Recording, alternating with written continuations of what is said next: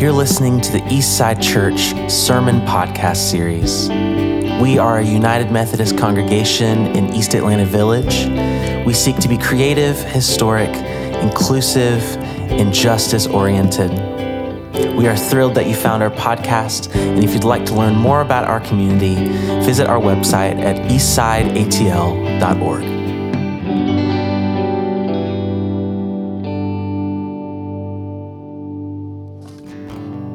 Good morning, Eastside. If this is your first time here, or maybe you've just forgotten, the month of June is going to be a really special month here at Eastside, and that is because every Sunday we are going to welcome a special guest to share with us. And so we are kicking that off this morning with the Reverend Dr. Brett Opalinski, and I'd love to share a few things about him. He is an ordained United Methodist elder from the Florida Annual Conference. He has served in local churches for over 20 years, as well as chaired the board of the ordained ministry for the Florida Annual Conference. He is a Candler graduate and has a PhD in New Testament and Early Christianity from the Iliff School of Theology in the University of Denver. He has been a longtime social justice and civil rights advocate, working in issues related to anti-racism, LGBTQ+ rights, poverty, and criminal justice reform, and is committed to helping local churches and the general church engage the world in a way that makes the kingdom of God visible. Currently, he is the Assistant Dean of Methodist Studies, Assistant Professor in the Practice of Spiritual Formation, and Church Leadership at Emory University Candler School of Theology. We are very lucky to have him here with us this morning. So can we please give the Reverend Doctor a warm welcome?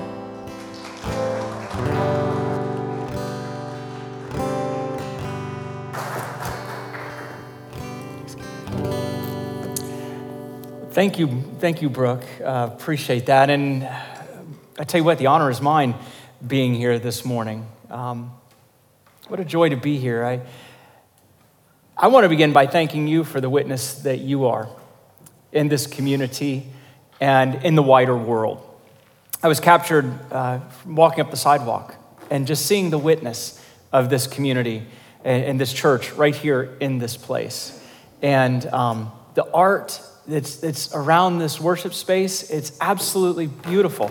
And I have to tell you, every time I go and visit a worship space and I see a lot of art, it tells me something. It tells me that people are listening for the movement of the Holy Spirit, whether you realize it or not. Being an artist and being open to art, I think, is a way of saying we are curious about what the Holy Spirit is up to and all the creative ways that God is moving and working. So the honor is mine to be here and to be a part of this worship service today. Thank you for including me and my daughter, Anna Brooke, who is actually getting ready to be commissioned as a United Methodist pastor next week down in the Florida Annual Conference. And thank you to the band and the musicians for the beautiful music leading us into worship today. So as we get ready to jump into this, I invite you to join me as we look at the passage of Scripture for this morning. It comes from the Gospel of Matthew. This is kind of the closing part of the Gospel of Matthew, chapter 28, verses 16 through 20. And we'll talk a little bit about what this means in a minute. But for right now, I invite you just to listen to the passage and see if something jumps out at you in it. And if it does, hold on to that, because that might be a way that God is nudging you. Something that God wants to speak to your heart, to your soul today. So here is the passage of Scripture. Now the 11 disciples went to Galilee, to the mountain to which Jesus had directed them. And when they saw him, they worshiped him. But some doubted. And Jesus came and said to them, "All authority in heaven and on earth has been given to me. Go therefore and make disciples of all nations, baptizing them in the name of the Father and of the Son and of the Holy Spirit, and teaching them to obey everything that I have commanded you. And remember, I am with you always, to the end of the age. Friends, these are the words of God for us, the people of God. Thanks be to God. Would you pray with me? Oh God, we come to the edge of this morning and we hear these words of Scripture, these words of Jesus, and we open ourselves to wherever it is you might be leading us today. God, as I begin this message, may the words of my mouth and the meditations of my heart be pleasing to you, and may there be less of me and more of you. In your name we pray, Jesus. Amen. Well, as you may have already seen on the screen just a minute ago, the title of the message for this morning is Come to the Edge. And I want to begin by sharing with you a story about my daughter, Anna Brooke. Now, not to worry, I talked to her beforehand and said, I'm going to share this story. Are you okay with this? And she assured me it was all right. It's a story about when she was 5 years old. And one morning, we were sitting there having breakfast, probably some sort of sugary cereal that neither of us should have been eating, but Mom was still upstairs getting ready, and so we could get into it. And so wanting to kind of make conversation with her, I asked a question that you might ask a 5-year-old. I said, so tell me, what is your favorite Disney movie? To which she replied, without hesitation, Peter Pan. Okay, it had been some time since I had seen that movie. So I wanted to push the matter a little further. I said, so what is your favorite part of the movie then? And once more, without hesitation, she said, my favorite part is when they stick Captain Hook in the backside with the sword. Now, I have to tell you, as a father of a 5-year-old who I'm getting ready to send off to preschool, I was a little concerned. I didn't want to get a call home later in the afternoon about coming to pick my daughter up from sticking people with things at school. So I said, well, that doesn't sound very nice. To which she replied, and I will never forget this. She said, it's okay, Dad. Captain Hook is the bad guy.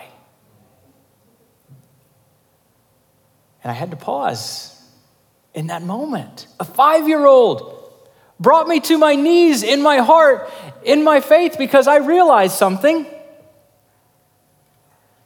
That though that may be true in the movies,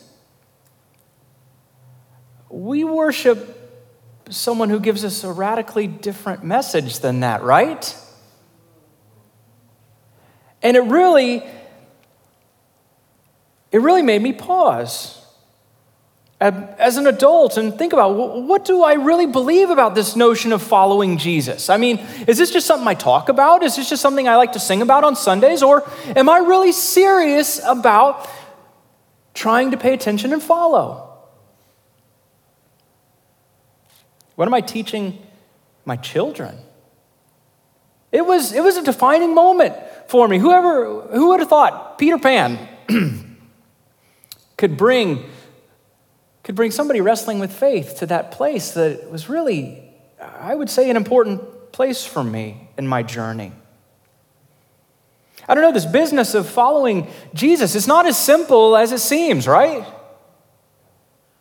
I mean, maybe that's why we as the church today, maybe it's often why we're a whole lot better at worshiping Jesus than we are at following Jesus. I mean, it's easier to sing a few songs of praise, to raise a few prayers, to say a few words in a sermon, then go to lunch and go back to life as it was before we came. But if we still ourselves long enough and listen closely, we can still hear that voice whispering across the ages, come and follow me. So there's a poem that I love. It's a poem that comes from the Celtic Daily Prayer Book. It's the prayer book of the Northumbria community. The Northumbria community is a new monastic Celtic community over in Scotland, actually northern England, borders on Scotland. Anyway, it's a poem there called Come to the Edge. And I want to share it with you this morning. It's a pretty simple poem that goes like this. Come to the edge, he said. They said, we are afraid. Come to the edge, he said. And they came, and he pushed them, and they flew. In our story from Matthew for today, I think that's exactly what is happening to the disciples and to us. Jesus is calling us to come to the edge, to let go, maybe to be pushed into the unknown, and then perhaps with the grace of God to soar. So let me say a little bit more about that and what I mean by it. So the story that we read today, it actually has a name and a title that people usually give to it. It's called The Great Commission. And in some ways I like that name, in some ways I don't, because I think for a long time we typically read it as kind of a mission statement or a charge that we have, that we are to go out and to conquer the world, to make non-Christians Christians, so they can come and worship Jesus just like we do. And yet, I think if our understanding stops there, we miss some really important and powerful stuff in this story. I mean, it's true, there is an element of going forth in this, no doubt. But this is really important. And I think this is what the story turns on. It is not a going forth to grow numbers. I'm going to say it again. It is not a going forth to grow numbers. If that happens, great. If it doesn't, well, that's part of it too. It's to bring heaven to earth. That's what this is about. Bringing heaven to earth. It's not a do whatever it takes mindset to get people to convert. It's about inviting people to this particular way of being that we talked about in the Captain Hook story a minute ago. About bringing them into this way of Jesus and then inviting them to live that same love in very real ways. There's a great writer and theologian named J. Heinrich Arnold who once said this of Jesus, and I suspect it would not be a very popular phrase today, but he once said this. He said, Jesus would rather lose his disciples than build his kingdom on a false foundation. Now think about that. Jesus would rather lose his disciples than build his kingdom on a false foundation. So let's look at this story quickly.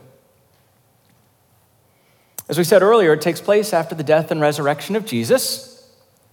It takes place after that encounter that the women have with Jesus after the resurrection.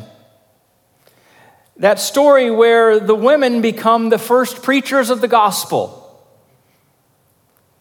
I always like to bring that up when people will say, maybe women shouldn't be preachers. Well, I'm sorry you feel that way because Jesus made them the first preachers of the gospel, so you're just going to have to deal with that. And Jesus met these women and then gave them the calling, the sending forth, if you will, to go and to find the 11 and to tell them to go to Galilee. Now, you know what was important about Galilee? It was out of Jerusalem, it was safe, and it was where everything started. It was going back to where Jesus and these disciples first started working together. And Jesus told the women, tell them to go there and that I will meet them. Now, you know what's amazing about this as the story unfolds? The disciples listened to them. The disciples had a hard time listening sometimes. But they listened to them and they went.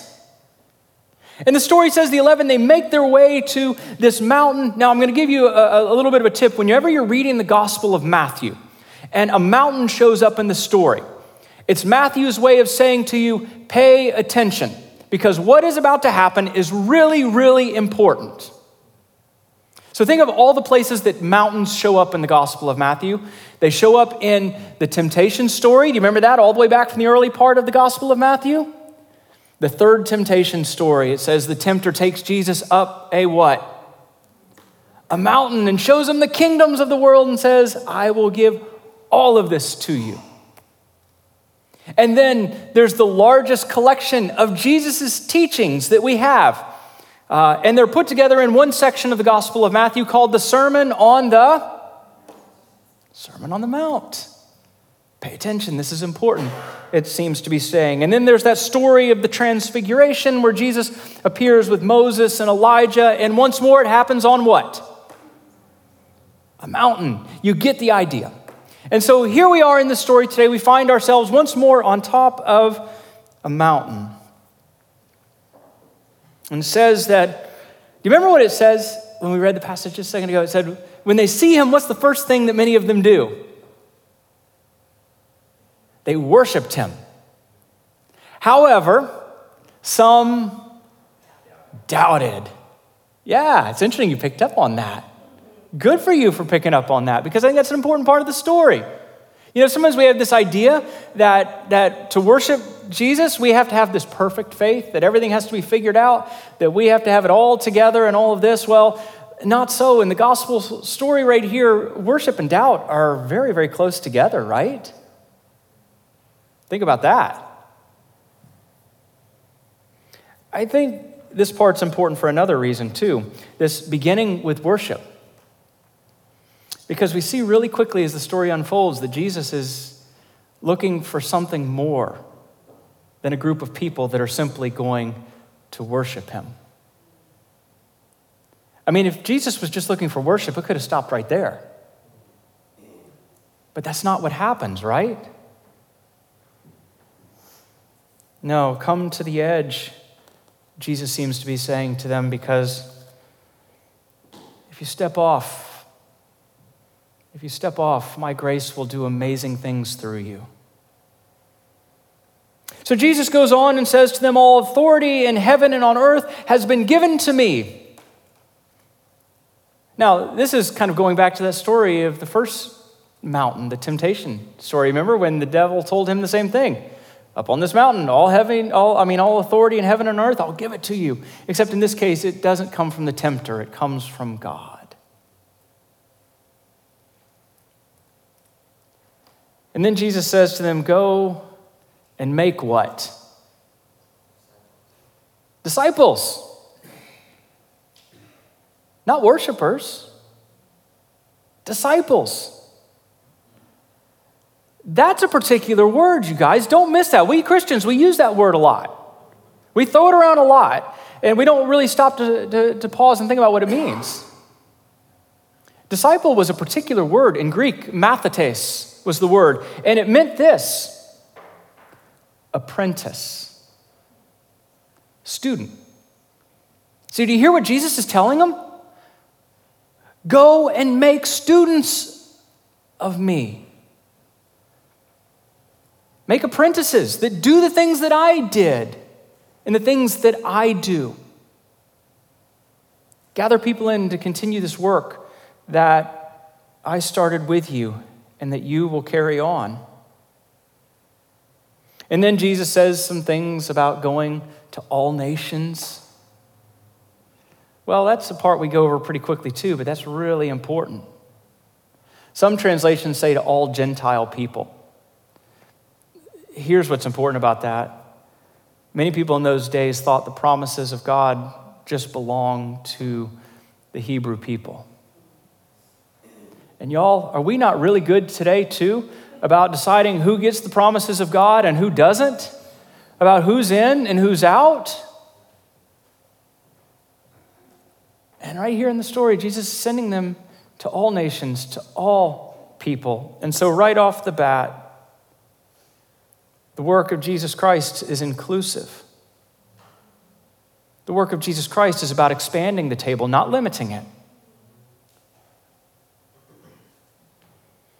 baptizing them, he said, in the name of the Father and of the Son and of the Holy Spirit. Now, I could take you down this road here where we get into this really long academic exercise and question about, okay, the baptismal formula, was that something that was original to the gospel itself, or was it later added by editors and people who were adding on to the gospel to bring it more in line with the theology of the early church? I don't really care. Not that it's not important, but I think for the purposes of this story, it's saying something that's much deeper than that debate. I think what it's talking about is bringing people into the fullness of the love of God, whatever that means. Do you know the word baptize? A Greek word that was originally used for dyeing fabric. Now think about that for just a minute. Taking a piece of fabric, immersing it in the water with the dye, it goes in one way and it comes out what? In a brand new way. So hold on to that image as you think about what Jesus is telling them. I want you to go to all people, to all nations, and I want you to immerse them in the love of God. And when they come up from that, they will be very different than when they started. It's beautiful, isn't it? If we just see this story as a conquering passage, then oh my goodness, we miss the power and we miss the beauty of it. Here's the last part of the story that I want to mention. Jesus says, as they do this, they won't be alone. They will not be by themselves. That he will be there with them. No, Jesus was bringing the disciples to the edge and asking them to step off, to step out in faith. And he promised he would be with them all the while. So here we go, as we move to the end of this. This morning as we sit here and worship, how is Jesus asking you to come a little closer to the edge this morning? How is Jesus asking you to use your life to make earth look a little more like heaven? And maybe you don't even need to think so big as earth, but your neighborhood, your home, your place of work, wherever you are. How is Jesus calling you to come to the edge, to use your life to make your corner of the world look a little more like heaven, to continue that work that Jesus started with those first disciples and with us now? I can't answer that question for you. That's one that'll take you and God having some honest conversations and some listening and being still and having great courage. How is the church of today being asked to come to the edge and step off? Now, this one I do have some thoughts on.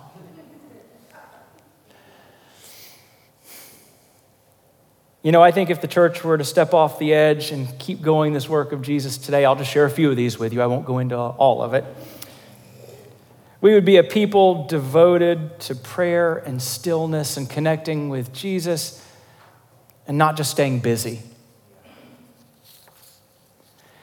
That our main goal would be to strive to imitate Jesus in our words and our actions and our attitudes in all that we do. How are we doing on time? We're good on time? Because I want to tell you all this story because I think you might find it interesting. It happened very early in my ministry. One of the first times I ever got in trouble as a pastor. I got in trouble a lot of times through the years, but this particular time I will never forget, and because it's going to sound like stating the obvious. So anyway, I was an associate pastor. I was very young at the time, and there was an older lady who came into my office, and I don't even remember what she was mad about. But she was giving it to me good. And as she got up to leave, she stood up and she got right in my face and took her finger and said, and you even expect us to act like Jesus.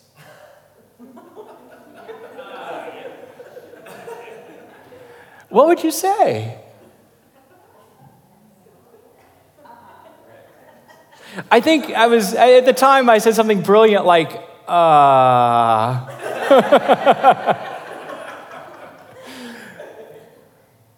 It sounds like it's stating the obvious, y'all, but being the church today that keeps this work of Jesus going, well, it actually means that we have to do this stuff. It means we'd be more concerned with how well we love than how big our churches are getting. I remember one time I was visiting another country, and I asked a pastor there, I said, tell me about your church. How big is it? What a stupid question, right? How big is your church? He looked at me and said, why didn't you ask me how well we love or how many people we're serving in the community? Because that's a far better marker of the kind of church we are than how big we are. Means we'd be more interested in following the Holy Spirit than staying comfortable. It means we'd love extravagantly and recklessly, even enemies and opponents, even the Captain Hooks of this world. It means we would always look to be inclusive, to make the table larger for anyone who wants to abide in the love of Jesus. Remember what Jesus himself once said? All who seek find. Not some who seek will find. All who seek will find. And the table keeps getting bigger. We'd be more curious than judgmental. Lord, we Christians have been good about being judgmental, haven't we? What would it mean if Christians were more curious than judgmental? We'd be leading voices for social justice, not always pulling up the rear. Because if we really believe what Megan read just a minute ago, about human beings made in the image of God, if we really believe that stuff, then that means we have to be out there as voices for social justice, or we are denying the image of God. It means we would readily surrender our privilege, just as Jesus did, to make earth look more like heaven. And as somebody who served a lot of middle, upper class white churches, that's one of the things that those Christians and all of us struggle with. How do we let go of privilege? Because it works for us to make the world look a little more like heaven. It means, I'm going to finish with this. It means that we live our lives as if we're part of a bigger story. Sometimes I think we get lost in despair and hopelessness because we just feel like it's us out there in the world doing it. What if we had this sense that we're part of a bigger story? And yes, there may be failures, there may be setbacks along the way, but we are part of a bigger story. We're part of God's story, and that means it's not going to end with whatever is happening right now. I don't know, that just changes the perspective in my mind. All these things, y'all, for me, these are things that Jesus is bringing us to the edge and saying, go and do. Because the work I started a long time ago needs to keep going. So this morning we stand there with the 11. I want you to visualize that in your mind for just a minute. We stand there with those 11. Come to the edge, he says. We say we were afraid, but come to the edge, he says. So we come and he pushes us and we fly. Amen? And don't ever worry about children's noises in worship. Part of this following Jesus stuff, I read somewhere in there, he said, if you want to know what the kingdom of God is like, have a lot of children around. And you'll know, so don't ever worry about children's noises in worship. I assure you. God is far more concerned with sanctuaries that don't have children's noises than those that do. In the name of the Father, and of the Son, and of the Holy Spirit. Amen.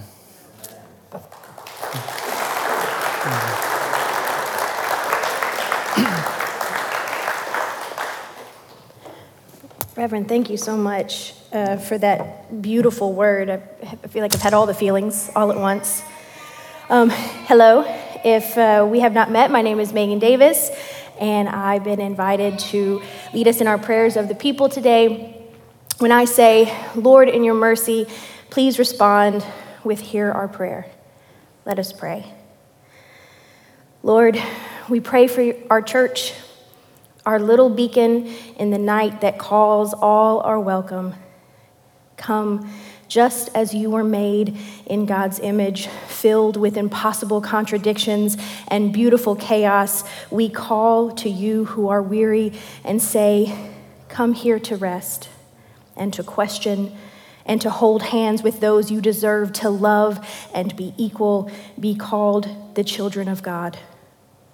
Lord, thank you for giving so many a place where they are safe to seek you and where they are seen as sacred. We all were made in your image, and how holy is our birthright to be given ownership of all the earth and also to be given its care. How heavy is the crown for us who are made in the image of God, how light when it is forged with love. Let us not be afraid to wear it.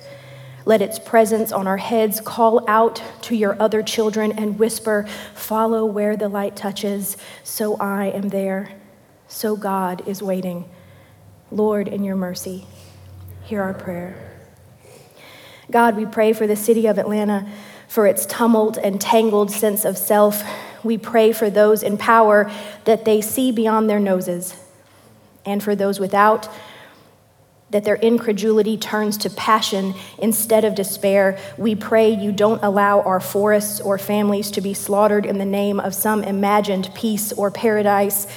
We pray you touch the souls of those with wealth and authority to look beyond politics and see people. Help those of us with voices use them, those of us with votes count.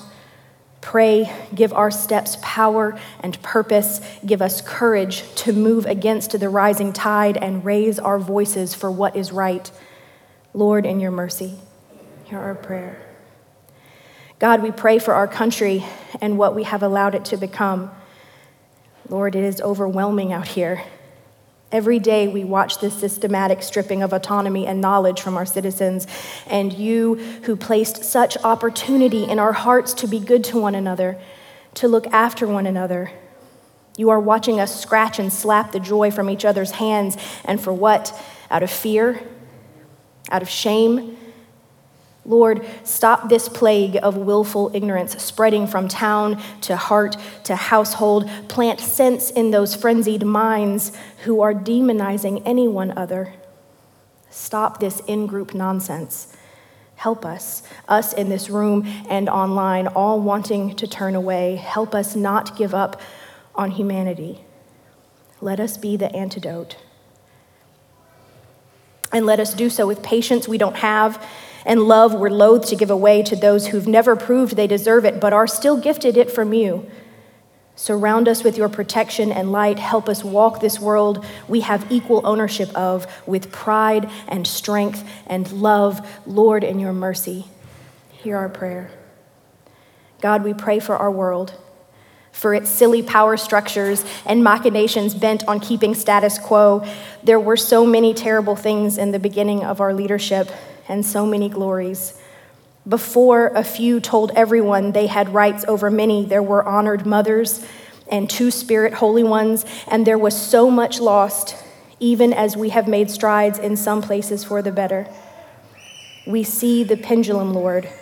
We know it is swinging always, but as time flashes ahead, let us gather the good in our arms, hold the sacred in each other, and choose to save the best you have left for us to sow and harvest a better tomorrow. Help us see what is worth saving and capture it before we lose ourselves to life's noisy, precious distractions. Lead us in your love. Let us walk the earth with it trailing like flowers from the soles of our feet and growing thick in the cave of our footprints. Let us own what we were made for, who we were made by, and who we were made to be. Lord, in your mercy, hear our prayer. Now I would like to invite you to a time of silent confession and meditation.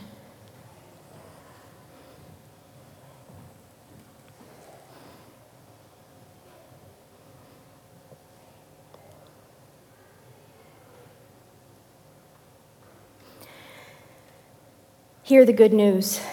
Christ died for us while we were yet sinners. That proves God's love toward us. In the name of Jesus Christ, you are forgiven. Glory to God. Amen. As a forgiven people reconciled unto God, let us now show signs of peace to one another. Peace be with you. Well, thank you, Karina, and thanks to all of you. It's been a joy to be here and worship with you today. Thank you so much for inviting me. And a very special thank you to Jet. Yeah, I see your hand up there, Jet. You may not see Jet up there. She is the one that makes all of this work down here, as far as she does the sound, the AV, and all of that. So, Jet, you're awesome. Thank you. So I send you out today with this benediction. I often say the benediction is one of the most important times in the worship service because this is the moment when we decide, is what we experience together here today. Is this something that's just going to be an hour or hour and a half on Sunday, or is this going to be a way of life? So I send you forth with this benediction. Friends, I invite you to stand as you are able in body or in spirit.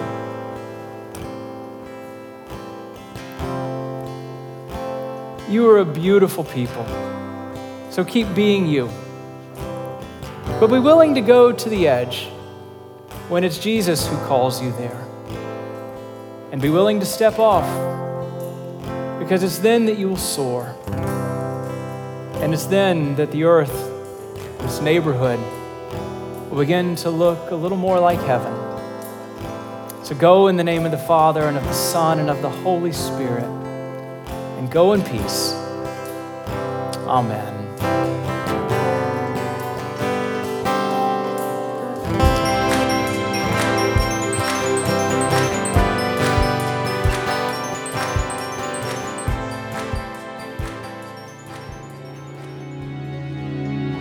We hope that you've enjoyed this week's message, and we look forward to connecting with you soon. If you'd like to experience our full church services, you can find them at youtube.com/EastSideChurchATL. And if you'd like to support the work we're doing here at Eastside, you can find our giving portal at our website, eastsideatl.org. Be well.